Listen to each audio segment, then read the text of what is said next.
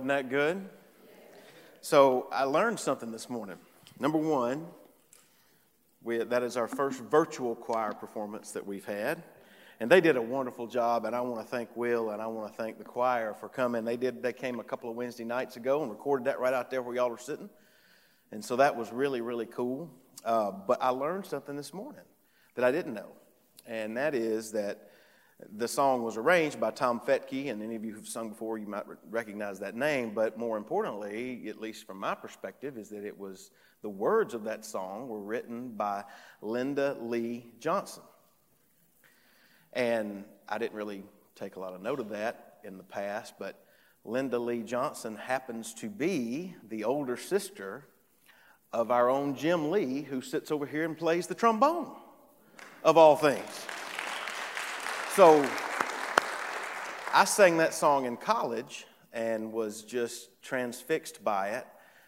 Back then, 123 years ago when I was in college. And it was just the beauty of the song just overwhelmed me, even at that point, never realizing that obviously that at one point I would be able to serve alongside the brother of the lady who penned the words to that song, who ultimately got the words from the text that we are going to be looking at this morning, which comes from Psalm 8. So if you've got your Bibles with you, and I hope that you do, please take them, turn with me once again to the Psalms and specifically to Psalm 8. Now, back in July, many of you remember I was on sabbatical, and my wife and I had 1 week during that sabbatical time that we were away that we were able to go up to western North Carolina. And we went up into that part of the country and kind of got to do a little hiking. We went to the DuPont State Forest up there, and we found ourselves hiking sort of through some trails. We found ourselves on a really dark, narrow trail where the tree covering was so dense. If you've ever done that before, even though it's bright sunshine outside, it was a very dark trail. It was truly dark. Took our sunglasses off and everything to be able to see. But as we made our way to the end of that trail, suddenly it just opened up. And the light started, you could see the sun, and the cobalt blue sky was out in front of us, and then the white of the water was rushing over this beautiful cascade of rocks to 150 feet below. It was the most beautiful waterfall that we had ever seen, and it was like you had just come through this dark trail to suddenly view the splendor of God's majesty right in front of you with this waterfall. What I want you to know is that Psalm 8 is just like that. The last couple of weeks we've been looking at Psalm 3 and then Psalm 4. And if you went ahead and went back and read Psalm 5, 6, and 7 over the last week, you'll know that David has been in a really dark tunnel. He's been up against a lot of opposition. He has struggled with a lot of things. People have come up themselves against him. He's struggling with things that are happening to him. He's been crying out to God from the depths of his soul. He's been in this dark tunnel of a place, and then all of a sudden it comes out and you have Psalm 8. And Psalm 8 is really like a breath of fresh air. It's a breathtaking view. It's just like that waterfall. It just stuns you with its beauty.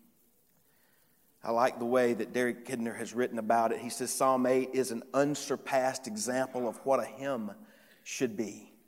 Celebrating as it does the glory and the grace of God, rehearsing who He is and what He has done, and relating us and our world to Him, all with a masterly economy of words and in a spirit of mingled joy and awe. That's a wonderful description of Psalm 8.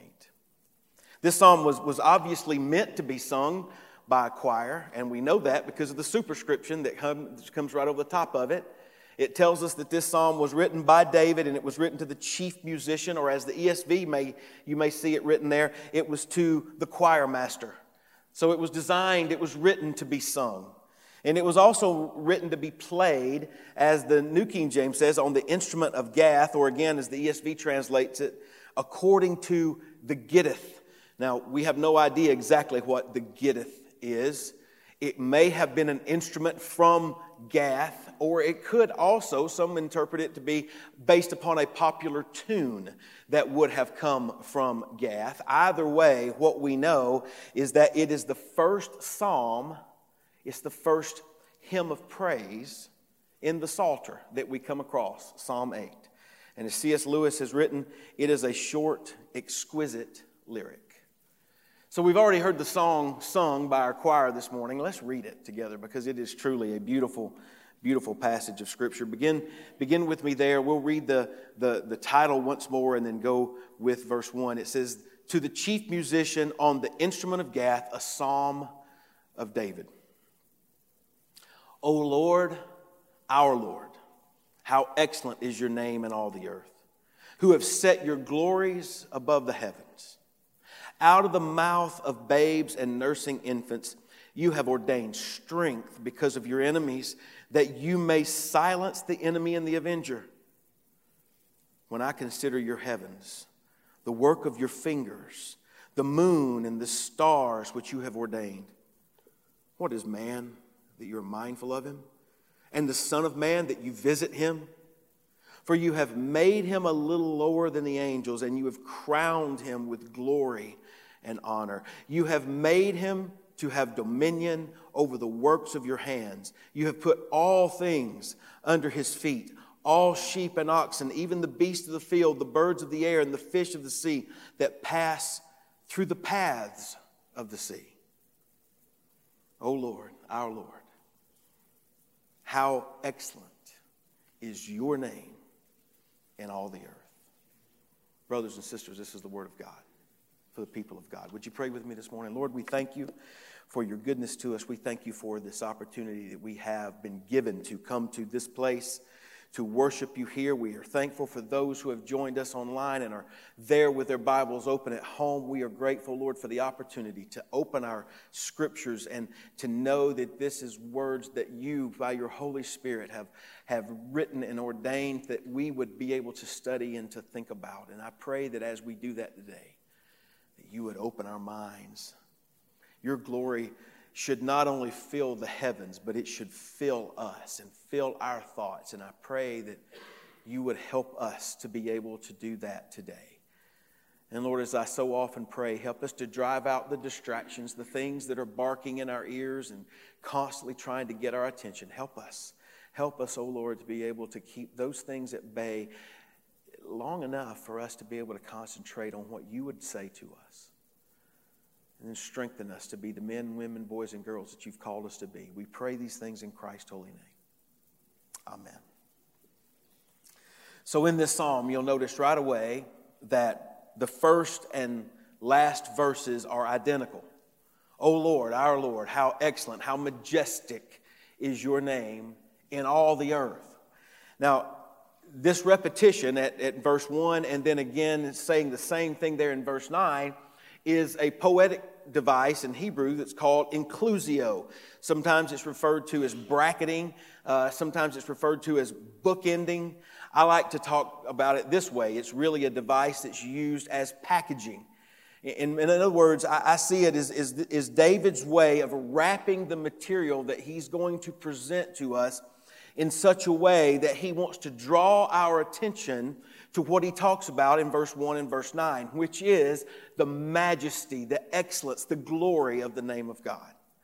And really what he wants to do is specifically, David doesn't tell us to do anything. And if you notice, there's no commands given inside this psalm. He doesn't tell us to do anything, but he's wanting to do something in us through what he tells us. He's wanting to draw our attention to this awesome, splendid, stupendous, excellent nature of God so that we might worship him with everything that we have.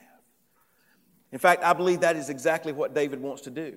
He wants to drive us to worship the God that he describes here in Psalm 8.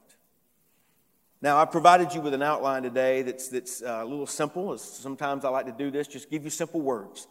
Simple words, hooks for us to hang our thoughts on as we work our way through this text. And so I've done that today. And so the very first hook, the first word that I want you to notice today is just simply this word. It's adoration. Adoration.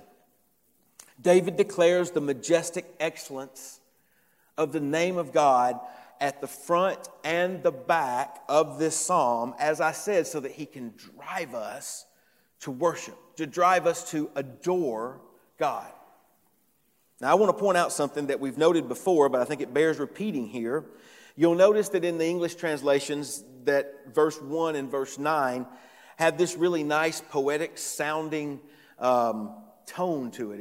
It's beautiful, even if it's somewhat redundant.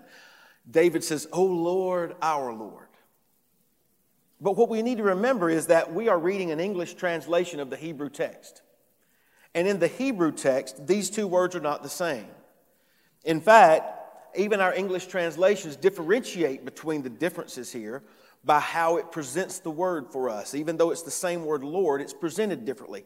In our English translations, the first Lord that we see there, you'll notice it's in all caps, all capital letters, capital L-O-R-D. That signifies that the first word in the Hebrew text is the name of God, the name Yahweh. Now, remember, God revealed his personal name to Moses and to the children of Israel when he delivered them from Egyptian slavery. And the name Yahweh literally means I am who I am, or it could also mean I will be who I am, or I am who I will be.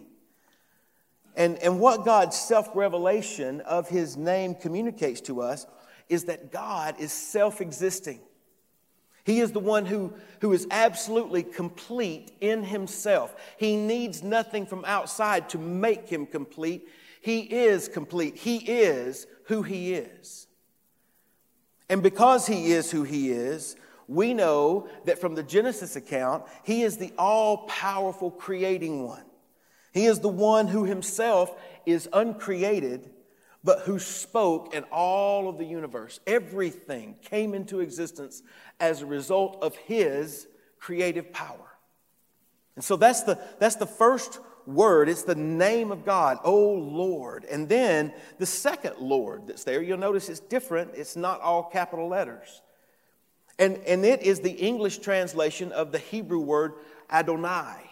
And the Adonai there means Lord, it means ruler, it means king, it master over something. And so we could legitimately translate verse 1 and verse 9 of Psalm 8, even though it would be a little less poetic sounding. We could say this, O Yahweh, our King. How excellent, how majestic is your name in all the earth.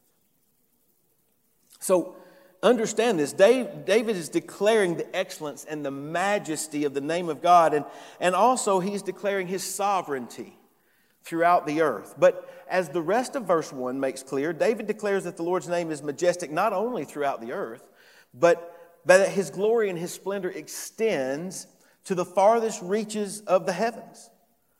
In other words, from the farthest corner in the earth to the farthest extent of the universe, Yahweh rules over it all. His name is magnificent from the least corner in the darkest place on earth to the darkest, farthest limits of the universe. Yahweh is king. So as one writer has put it, what becomes obvious is that David has packaged this psalm by stating that to us twice at the front and the back. He's packaged it in such a way so as to excite us over the majesty of God and to incite us to worship him. He's describing the vast nature of who God is so that he might inflame our hearts to worship this Lord and King. So how does he do that? How does David arouse our adoration, and how does he promote the praise of Yahweh? Well, the first thing that David does is point out something ironic to us. In fact, it's a contradictory picture. That's the second word that I've given you on your outline. The second hook that I want you to note is the word contradiction. Contradiction. Now, by contradiction, I do not mean that his words do not agree with one another. That's not what I mean by contradiction. What I mean is that David presents us with a picture in verse 2 that's paradoxical. It's an ironic picture. It's a picture that when we first look at it, it doesn't seem to make any sense. And it's a picture that grabs your attention, and it forces you to reckon with it because it goes counter to what you might immediately think. David says in verse 2, speaking to the Lord, he says, out of the mouth of babes and nursing infants, you have ordained strength because of your enemies, that you may silence the enemy and the avenger. Now, think about that for just a minute. On the one hand, You have these enemies of God, these people that are looking to get revenge against God. That's what David's describing. In other words, they're looking for a fight. Dale Ralph Davis, he colorfully describes this group of people as being hairy-chested brutes who flex their muscles and show off their tattoos. They're proud of themselves and they are ready for a fight. On the other hand, David describes helpless babies, nursing infants who are completely dependent upon the care and the protection of their mothers. Now, consider that picture and let me ask you, who wins a fight between these two groups? If they go to battle, who's going to win? I mean, is it the sword-wielding, club-carrying, God-cursing bullies? Or is it the cooing, babbling, nursing toddlers? Well, notice, David says that it is through the utterances of those seemingly insignificant babies and infants that strength has been ordained and established. And that such strength has overcome and silenced and stilled the advance of those who are enemies of God. To quote Davis again, he says, "What seems inconsequential has overwhelmed what is mighty." Now, such a picture forces you to stop and take note of it, doesn't it? That doesn't make sense. That doesn't go according to what we would think would be the way things would happen. It forces you to contemplate the reality of such a scene because it's completely outside of what we would normally think how God would do things. And yet, what we come to realize is that that's exactly how God always does things. This is His modus operandi. This is His way of operating in the world. In fact, according to 1 Corinthians 1, the Apostle Paul says that God uses the weak things to shame the strong. And He does that so that all flesh, when it glories, will not glory in itself, but will glory in Him. David tells us the exact same thing here in Psalm 8. What David is saying is that the Almighty God, the praise of Him on the lips of children is more powerful than the mightiest rebellion that comes and rises up against God.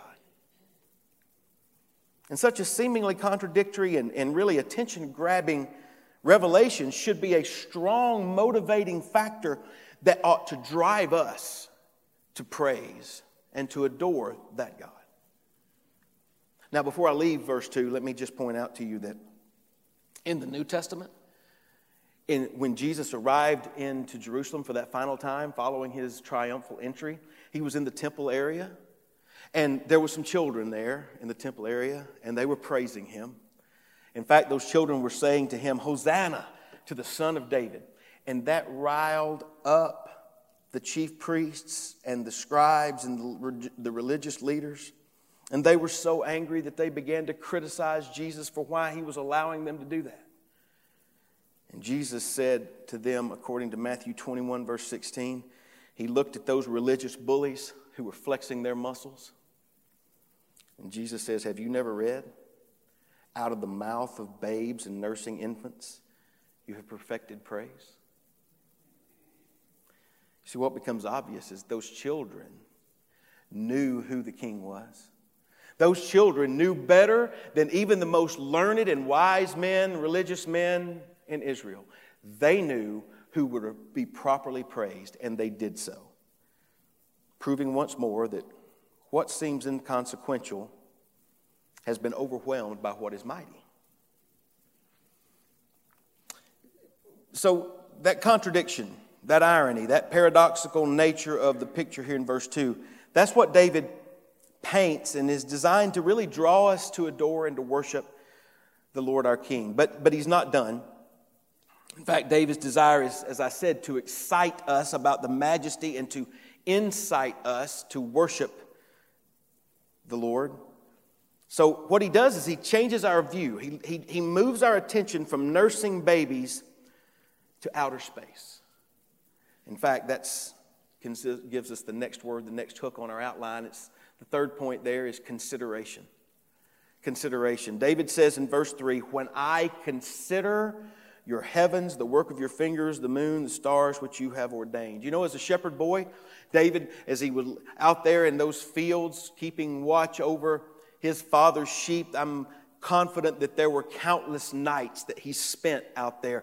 And he would look up into those dark sky and he would see what was a countless number of stars twinkling back at him. And I can only imagine in a time that was not, he had no filtration of other lights from street lamps and from homes to kind of drown it out. I can only imagine that it looked like just countless little diamonds on a black velvet backdrop.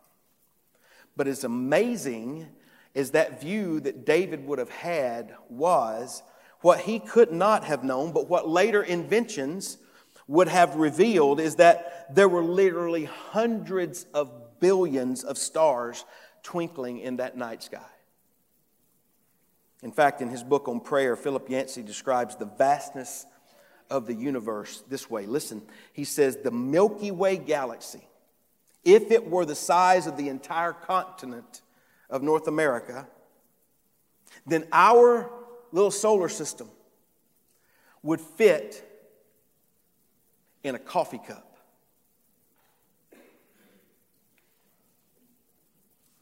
If the Milky Way were the size of the North American continent, our little galaxy would fit in the size of a coffee cup.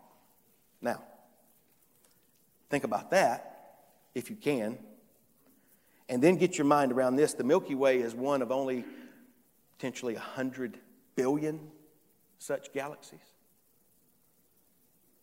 In fact, the universe is so expansive that it is estimated that a message sent at the speed of light from one edge to the other, traveling at the speed of light, that message would take 15 billion years to get from one side to the other.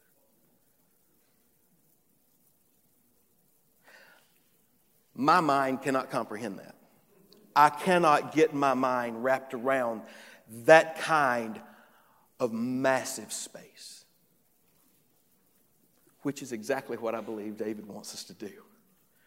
When I consider it, when I comprehend it, when I try to think about it, when I try to get my mind wrapped around something like that, I'm astounded. Why? Because you're having to reckon with the vastness of this universe, but more importantly, you are having to reckon with who stands behind it all. Who was the one who created all of that and stretched it, as the scriptures say, into its place? In fact, notice that David doesn't describe the universe as the heavens. Did you see that? No, he describes it as your heavens. Why is it God's heavens? Because God is the one who created it. In fact, David said, it is the work of your fingers. Gerald Wilson, he writes that all of this wondrous display of God's creative work spun off the tips of his fingers without him even breaking a sweat. Back in 1960, the great singer Mahalia Jackson recorded a song entitled Somebody Bigger Than You and I. If you hadn't listened to it, go home and put it on YouTube, search it up, listen to it. You won't find a better singer than Mahalia Jackson to begin with, but then this song is really cool too. There's a part of the song that says this: who made the mountains? Who made the seas?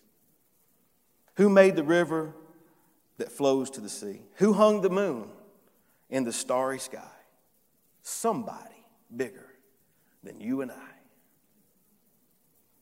You know, I believe that when David looked up into that starry sky, what he saw forced him to come to the conclusion that there was somebody bigger than you and me up there whose fingers had done all of this massive work. And it led him to ask a question, a very important one. In fact, the fourth point, the fourth hook that I want you to think about this morning is this. There's an interrogation that begins to take place. It's interrogation. David looks at the massiveness of what he sees. And he says, what is man that you are mindful of him? The Son of Man, that you would visit him. Or as the ESV says, the Son of Man, that you would care about him. David absolutely realized, as one writer has put it, that as humans, we are little more than a mere pinch of dust scattered across the surface of a nondescript planet.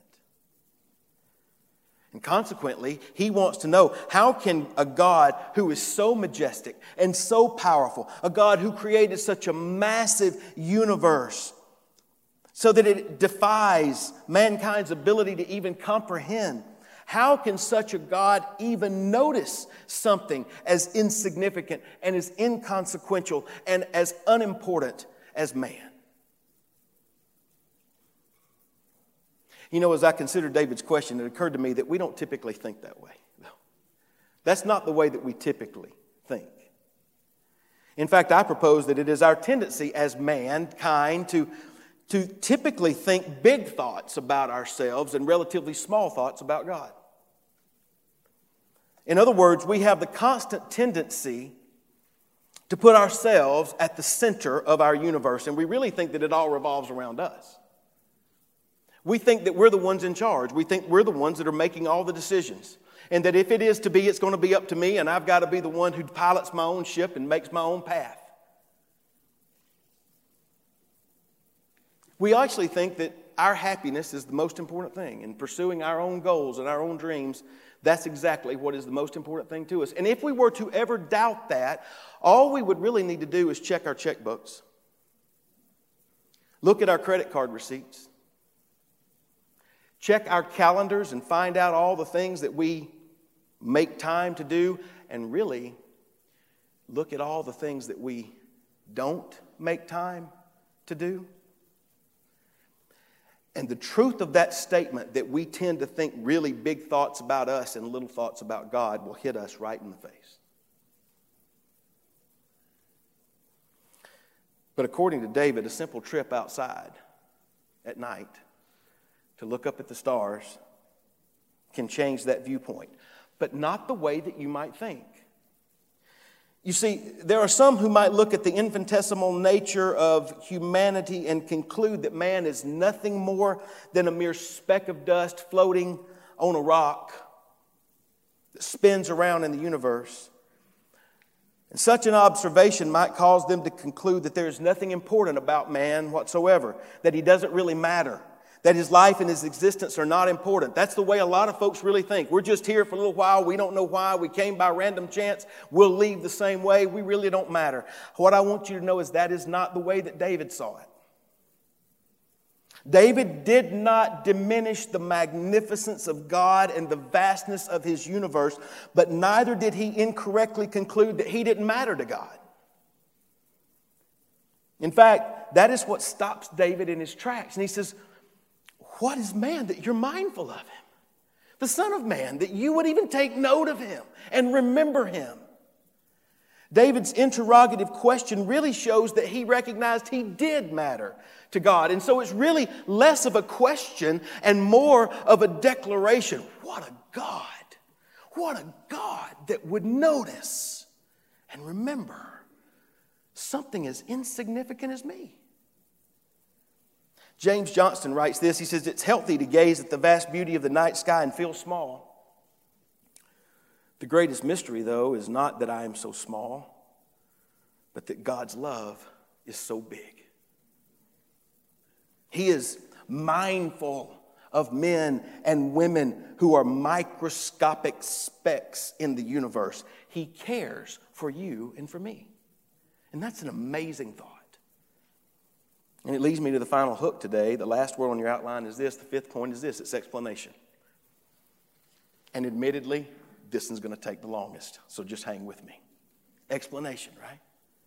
David recognizes the great mystery of God's great love for tiny people. He's obviously amazed by the care that the Creator of the universe shows for us. But then David examines what he knows to be true, and he explains how God's care should be understood.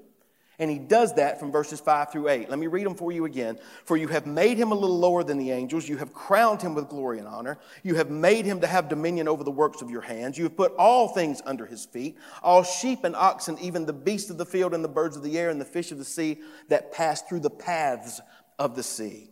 Let me just point out very quickly some significant details that David alerts us to with regard to humanity in these verses. First of all, like everything else in this universe, we realize that mankind is divinely created. We are divinely created. David recognized that truth for what is recorded for us in Genesis 2, verse 7. If you'll go back and read that, you'll find that the Lord God formed man from the dust of the earth. And then he breathed into his nostrils the breath of life, and man became a living being. Brothers and sisters, we did not just suddenly come up from the dust of the ground on our own by some random chance. No, we are divinely created by God. Secondly, note that mankind was divinely created to have dignity. David tells us that we were created a little lower than the angels, or as the ESV translates it, a little lower than the heavenly beings. And what that means is that though we are formed from the dust of the earth, we are not mere animals. We have been divinely created and given a unique and exalted position in God's created world. And furthermore, David tells us that we have been crowned with glory and honor. Back in verse 1, we find that the glory and honor of God is what fills the earth. And so as a consequence, what I believe David is saying here is that we have been created with dignity because we have been created in God's image. Our dignity, the glory and the honor that we've been crowned with comes as a result of the fact that we are the image bearers of God. That's exactly what Genesis 1:26 tells us. There we read that God said, "Let us make man in our image according to our likeness." And so our dignity and our glory and our honor is directly tied to the fact that we are created in God's image, that we bear the image of God throughout this universe. And that means that there are some very important points of application that we need to understand if that's true, and I believe that it absolutely is. You see, because human beings are the image bearers of God, because we have been specially created and given a special position in God's creation, then every human being, every human life that God has created is special and is deserving of respect and dignity. Brothers and sisters, as beings created in God's image, each and every person should be treated with value and with respect. As John Piper has put it, you cannot worship and glorify the majesty of God while treating His supreme creation with contempt. And that is why God cares about injustice. It is why His Word condemns the mistreatment of one group of people by another group of people, and why we as Christians must clearly condemn such actions. It's because we believe that the Scriptures teach that all humanity has been created in the image of God and is therefore deserving of respect and dignity. That's also why Christians must stand against abortion. You cannot treat an unborn human life with disregard, dismembering it from its mother's womb, and give it the respect and the dignity that it deserves as a human life created in the image of God. To say that such a life, simply because it has not yet been born, is insignificant and of no value, is to fail to recognize the truth that is communicated to us here in this psalm. As David makes clear, from all appearances, no human life should matter to God. In the scope of the universe, all of us appear to be insignificant and of no value.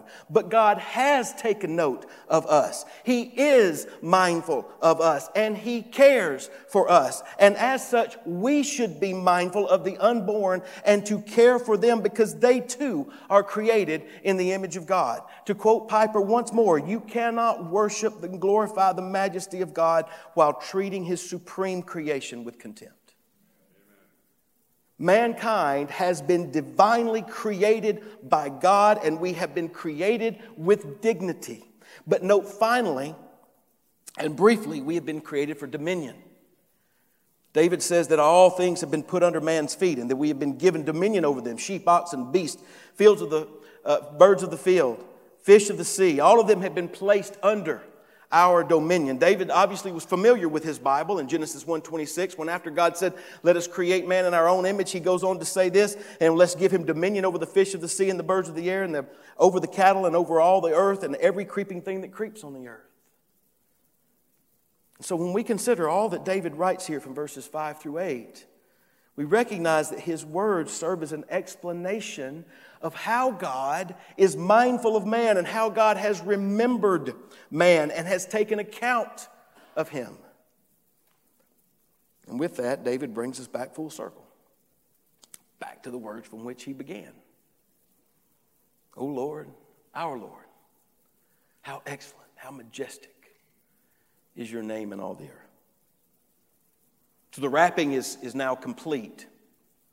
And with it, David urges us, he pushes us, he inflames us to worship and adore Yahweh the King.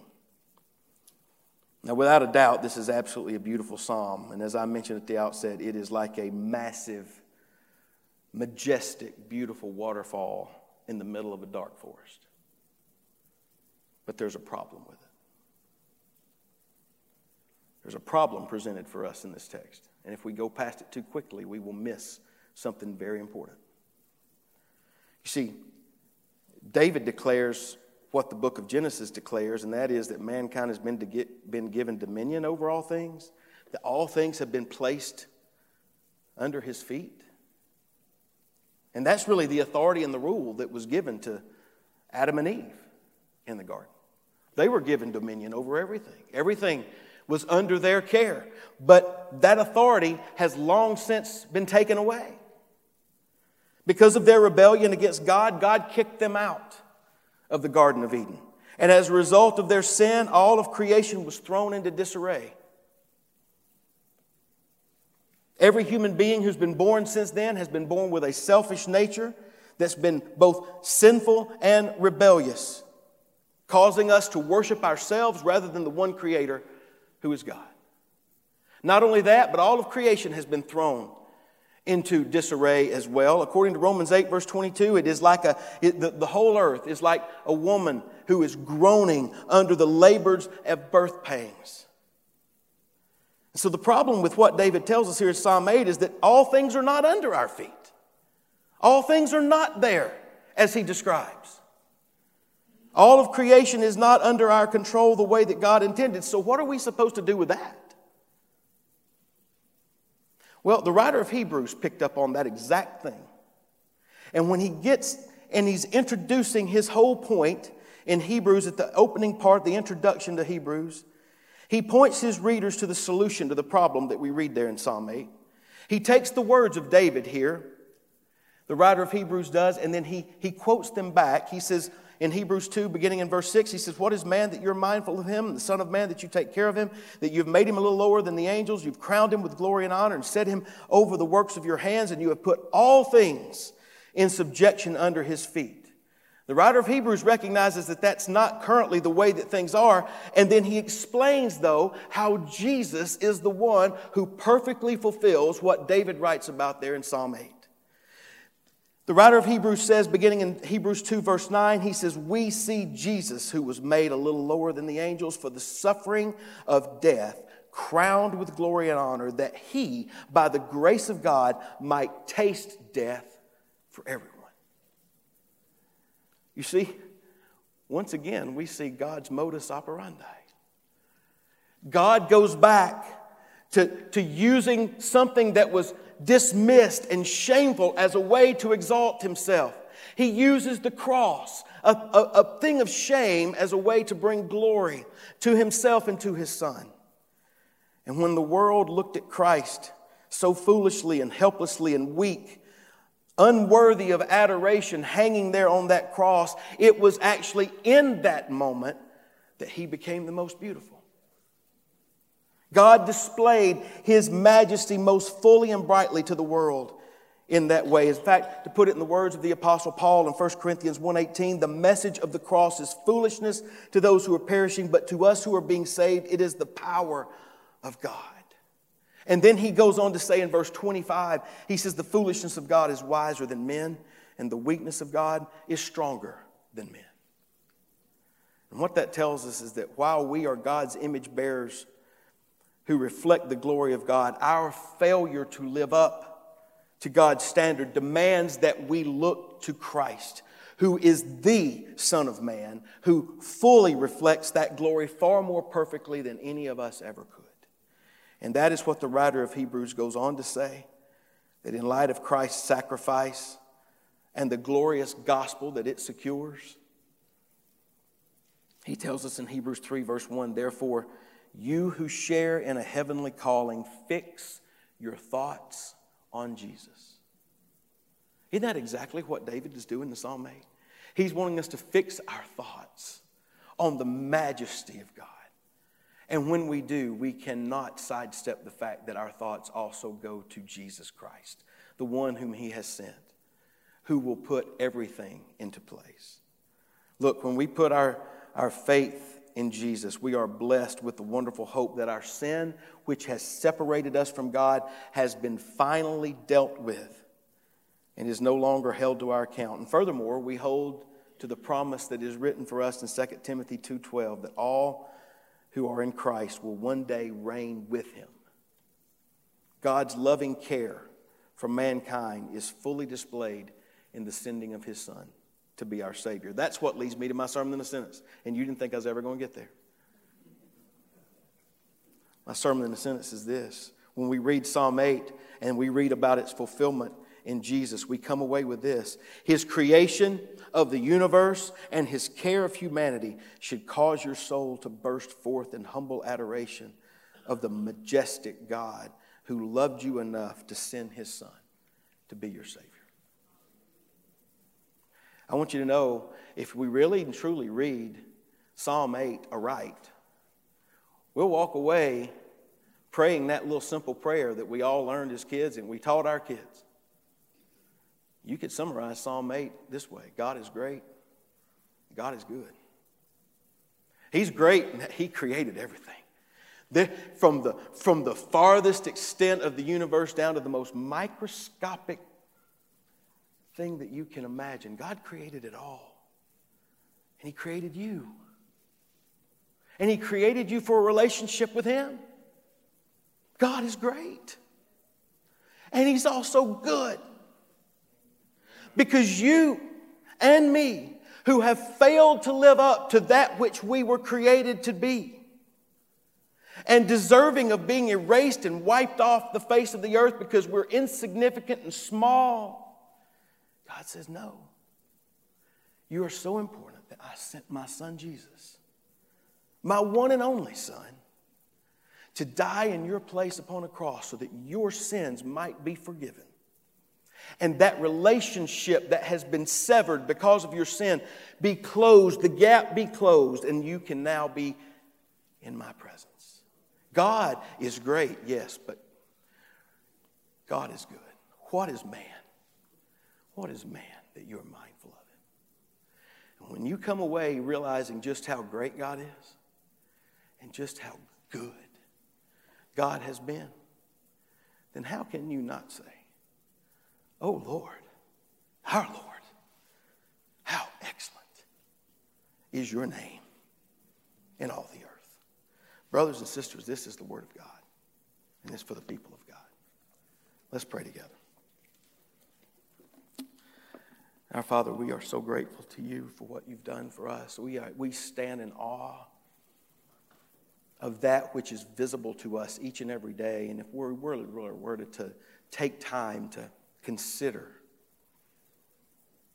the universe and your creation,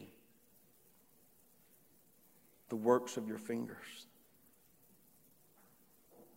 all of us would clasp our hands over our mouths and we would have to sit and be quiet because we have nothing that we can say. You are great, but you are so good. You've been good to me. You've been good to my brothers and sisters that are here. There are those who are listening right now, maybe some in this room, but certainly I believe that there are others who may come across this sermon at a later date, some who may be listening right now, who do not recognize just how good you've been. In their minds, they're the ones at the center of their own universe. They don't recognize, because of their sin, they stand condemned.